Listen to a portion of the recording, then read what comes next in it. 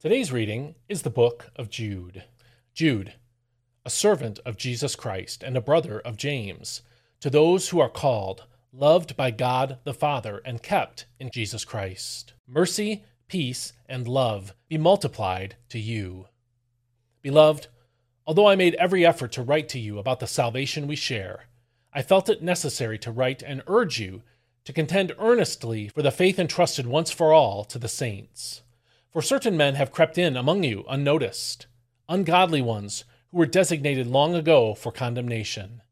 They turn the grace of our God into a license for immorality, and they deny our only Master and Lord, Jesus Christ. Although you are fully aware of this, I want to remind you that after Jesus had delivered his people out of the land of Egypt, he destroyed those who did not believe. And the angels who did not stay within their own domain, but abandoned their proper dwelling, these he has kept in eternal chains under darkness, bound for judgment on that great day. In like manner, Sodom and Gomorrah and the cities around them, who indulged in sexual immorality and pursued strange flesh, are on display as an example of those who sustain the punishment of eternal fire. Yet in the same way, these dreamers defile their bodies, reject authority, and slander glorious beings.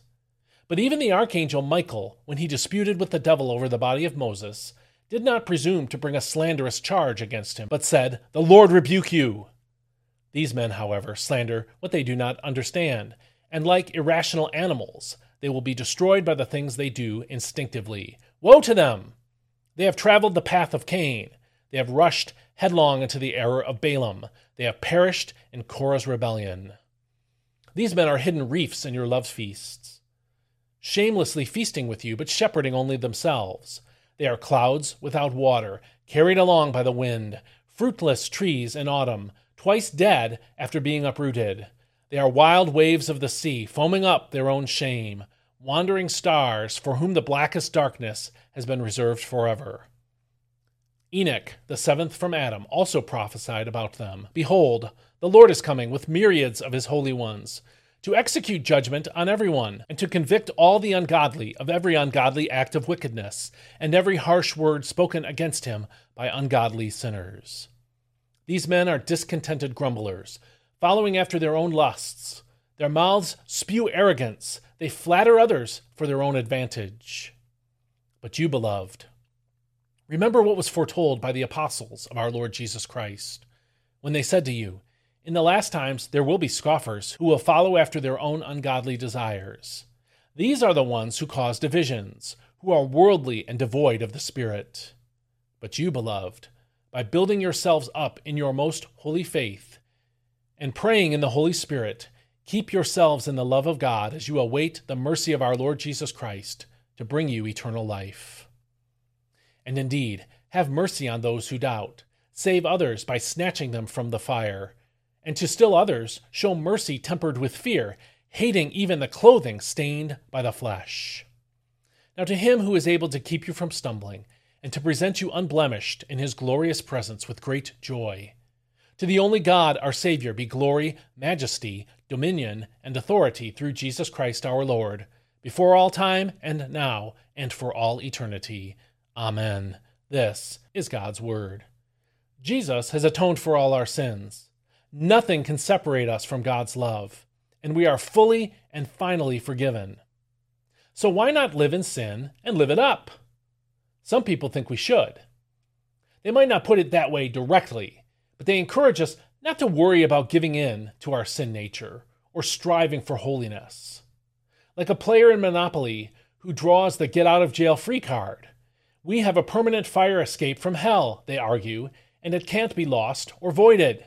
So, some say, don't worry about how you live, because it will turn out fine in the end. Jude taught us in this chapter, this book, that those who teach this way are ungodly people, who pervert the grace of our God into a license for immorality and deny Jesus Christ, our only sovereign and Lord. Those are the words of the NIV's translation. In what way do they deny Jesus Christ? They deny that he is our only sovereign and Lord. In other words, they discount that he is king. And as his redeemed citizens, we live under his rules and are accountable to him for our lives. Fortunately, Christ's rules come with a new nature that desires holiness. They come with the Holy Spirit that stimulates holiness within us. And they come with a community of others to help us grow that we call the church. This is why Jesus said that his yoke is easy and his burden is light in Matthew 11:30. But if we fall under the false influence of ungodly teachers, we can do so much damage to ourselves and others by living in ungodly ways. Our defense against this corruption of the gospel is to keep yourselves in God's love, as verse 21a puts it. But how do you do that?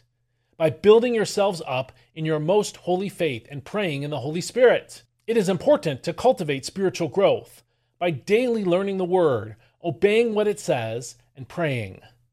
You've made it this far in our trek through the New Testament, and I hope it has helped you grow stronger in your faith. But keep going as you wait for the mercy of our Lord Jesus Christ to bring you into eternal life, as verse 21 puts it. That's a reference to the return of Christ. Keep going in your faith until Jesus comes.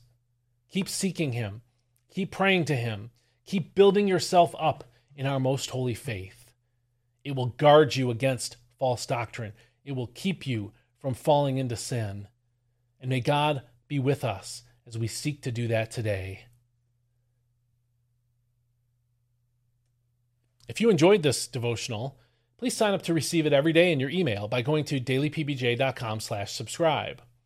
Also, please consider giving me some monthly financial support. You can go to dailypbj.com/support to find out more about that. Finally, please share this with someone who might grow in their faith from watching it or hearing it. And I'll see you next time. God bless you. Have a great day.